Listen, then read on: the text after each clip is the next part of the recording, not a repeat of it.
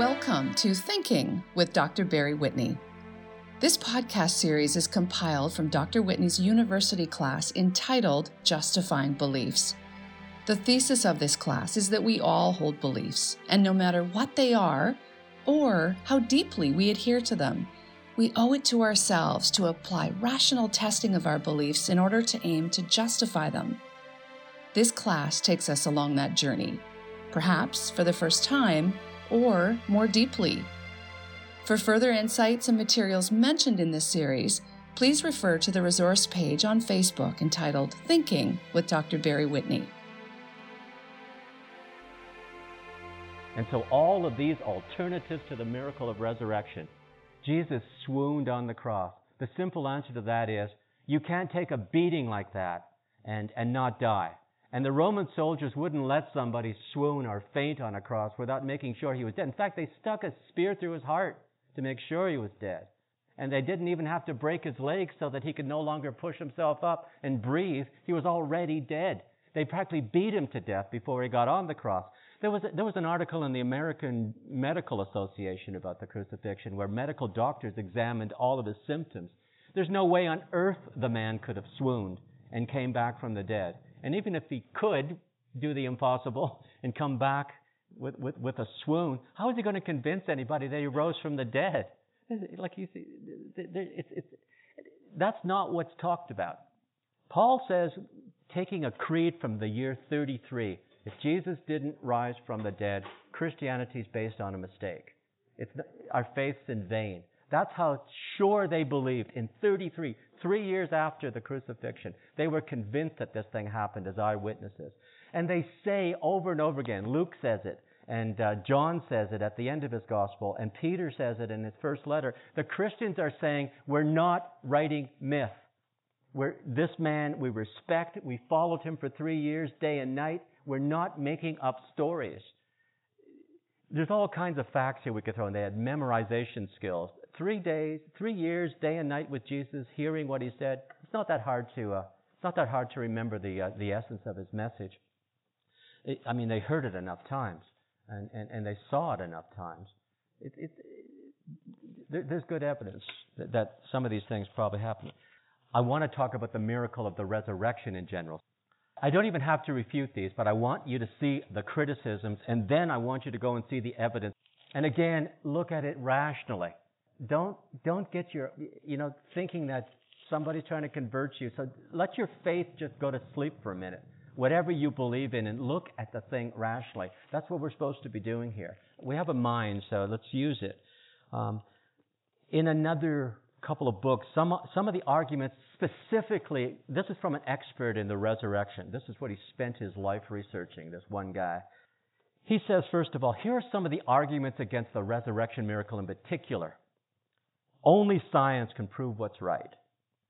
Well, I don't have to say anything more than that. No, it can't. There's other things that science can't possibly know. Science proves that people don't come back from the dead. Okay, right. That's true.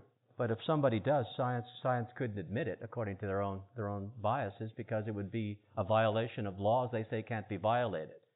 So these things aren't impressive anymore. Science explains everything naturalistically.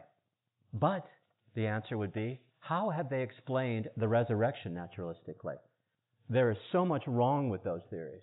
The swoon theory doesn't work. The imposter theory that you don't have is another one that doesn't work. Somebody died in his place. Like the disciples wouldn't know the difference, after 3 years, day and night with a man, somebody takes his place. You've got to be kidding. Think about that one. The wrong tomb.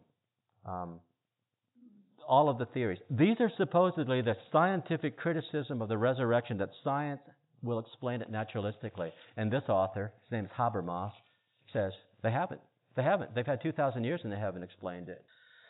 God can't interfere is one of the complaints by raising somebody from the dead because that would interfere with the laws of science. Well, we've already looked at that, and no, it wouldn't. It would be one exception to the law of science. And who's to say that the scientific laws can't be violated? There can't be exceptions except science themselves. They have to open their minds and get rid of the pride, maybe, and a little humility, thinking that maybe they don't know everything. Maybe you can have an exception to a scientific law. Or science, now here's a good criticism. Science has to assume naturalism. Now that one I accept. Science has to assume there's a naturalistic explanation because the purview, the field of science is an investigation of natural events. Now they haven't found one yet. So again, I think the answer is, yeah, that's the scientific mandate, is to find a naturalistic explanation for everything. But if there isn't one, maybe it'd be nice to be open to some evidence, just rationally, instead of having this bias saying there can't be a non-rationalistic reason. Like, they're just not open to it. You don't even see them saying it's possible there's a supernatural explanation. They say it has to be natural, and we will find it. Well, it doesn't have to be natural, and they will never find it, would be the theological response, because it isn't natural. There is evidence for life after death. There is evidence that you can refute. All this stuff goes together. 10 misunderstandings of what the resurrection is. It's not just a spiritual thing. It's not reincarnation. It's not just a vision. Like he gives you 10 misunderstandings of what it is. Well, what it is as Paul says in 1 Corinthians 15, that's the key text where he's talking about this ancient creed from Peter. It's not just a corpse resuscitating. It's a new kind of spiritualized body. I know I'd have to go on in the theology class for days to explain that. It's still misunderstood by most people. It's not just the body being resuscitated. That's an impossibility. And it's still a battered and blooded body. It's a spiritualized body. The Christian belief is that the body and the soul rise, not just the soul, like the Hebrews believed and some Greeks, and certainly not a body in a physical form, but a spiritualized body. That's what Paul tries to explain in 1 Corinthians 15. Most Christians don't even understand it. The theologians do. It's a spiritualized body. It's like he's saying you planted a seed, you become a tree. It's a different kind of thing. It's still you. You still have the marks, but Jesus still had the marks. It was a body, but it was spiritualized. In other words, it wasn't just a vision. It wasn't just an hallucination or whatever. He didn't just rise, and he didn't rise without a soul or a resuscitated corpse or whatever. Jesus raised, by the way, during his ministry, according to the scriptures, 3 people from the dead. They eventually died again. But when you rise, the Christian belief is at the last days we rise as a spiritualized body and soul, but a new kind of body. Paul says in 1 Corinthians 15, you put on a new cloak. It's like a supernatural body. We don't have a word for it. Paul's trying to explain it's not a physical body the way it was. It's not a spirit. It's a spiritualized body, a supernatural body. That's a very difficult doctrine, but it's the Christian belief. Then he says, I'm going to give you refutations of 4 naturalistic theories. The swoon theory, the conspiracy theory, the stolen body, the hallucination theory, and the myth theory. Now, what he says about myth there is really important because that's the big one. Most people don't believe in the swoon. Hardly anybody. Most people don't believe in the stolen body. That makes no sense. It's the myth one. That's the big one. That the thing was made up later. And then he's going to give you the information about how this thing was eyewitness. It was early. It was too early for myth. A Jew would never even think of this kind of a myth because it was inconceivable that anybody would rise from the dead in a spiritualized body. It makes no sense to a Jew. It's never happened in history before.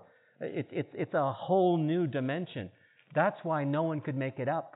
And to make it up would be just instant death and blasphemy in a Jewish culture if you were lying, about this thing. And if it was made up, the body would be paraded out and they would be shown to be liars and immediately killed. So it's not a swoon, he says. It's straightforward. I don't see, what this tells me, if it's that simple, is this the best we can do, saying that the resurrection didn't happen? There has to be a natural explanation. And it turns out that these great criticisms of the resurrection turn out to be swoons, stolen bodies, hallucinations, and myth. I think among those 4, the myth is the important one, and there's good arguments against it. And then he ends with 5 other objections about historical things in general, that we can't possibly know what happens in history. And that's the essence of justifying Christianity.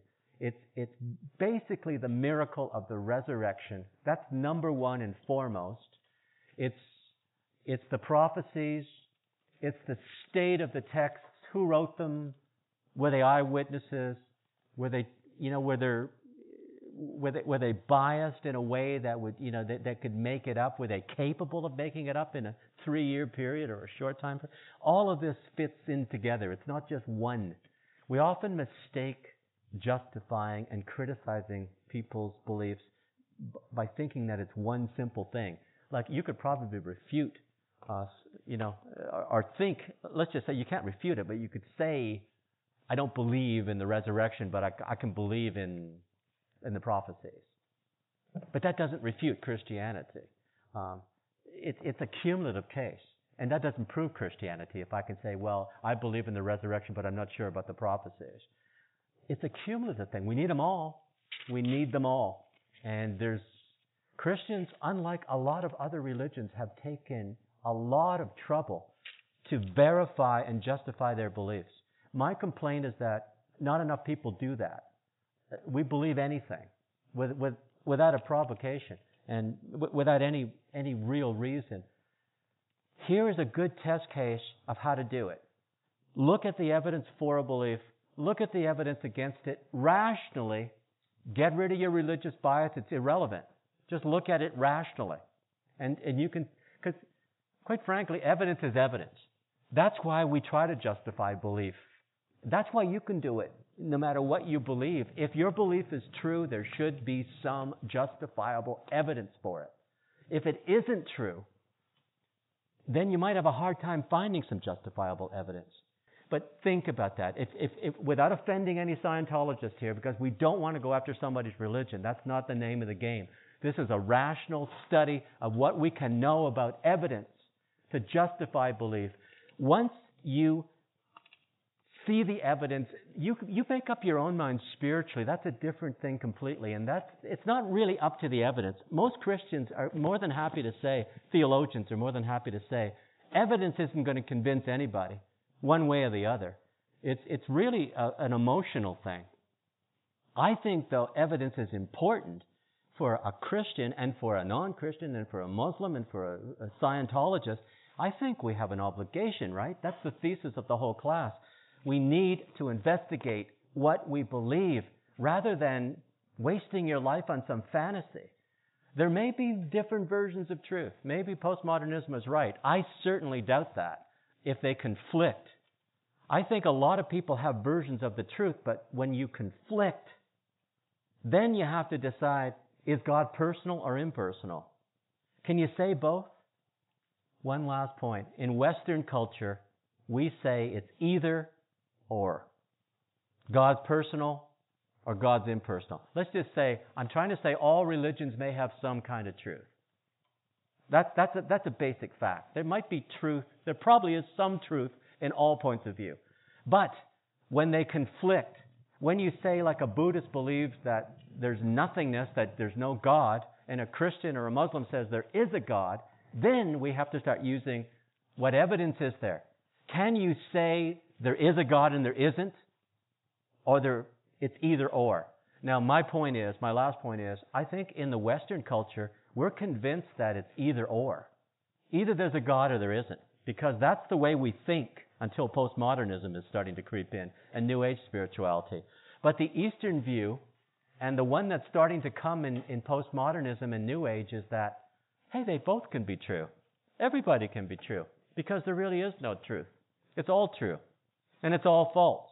Because we're at this level of illusion anyway. Now, I can't live my life that way.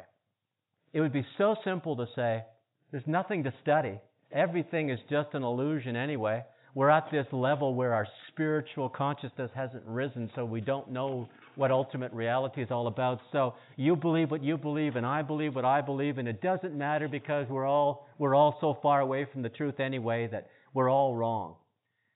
I'm still a believer that we can use our reason and logic and rationality, look at evidence coldly, objectively, and make up our minds with at least a little bit of evidence that we're not living our life in vain, following some Scientology dream. I don't know if that bothers you, but it's always bothered me to live a lie. I've heard a lot of students complain about other students. I don't, but I've heard students say, these people are, in general, this culture is just so superficial. We don't know what to believe anymore because it's a chaos out there. We have a smorgasbord. We're over-spiritualized. There's too much choice. It's confusing. Maybe they're just all true. Well, my response is, I don't think everything is true. I think if something conflicts, either the thing happened or it didn't. Either this is true about God or this is true. And I think we have a mind that's capable. And according to Christianity, we're more than capable of having enough evidence for God. It's not overwhelming, but it's certainly enough. And we have enough evidence about most things if we just look for it. Now, I know that sounds like a big deal. I don't know whether you're going to apply any of this, but that's my hope.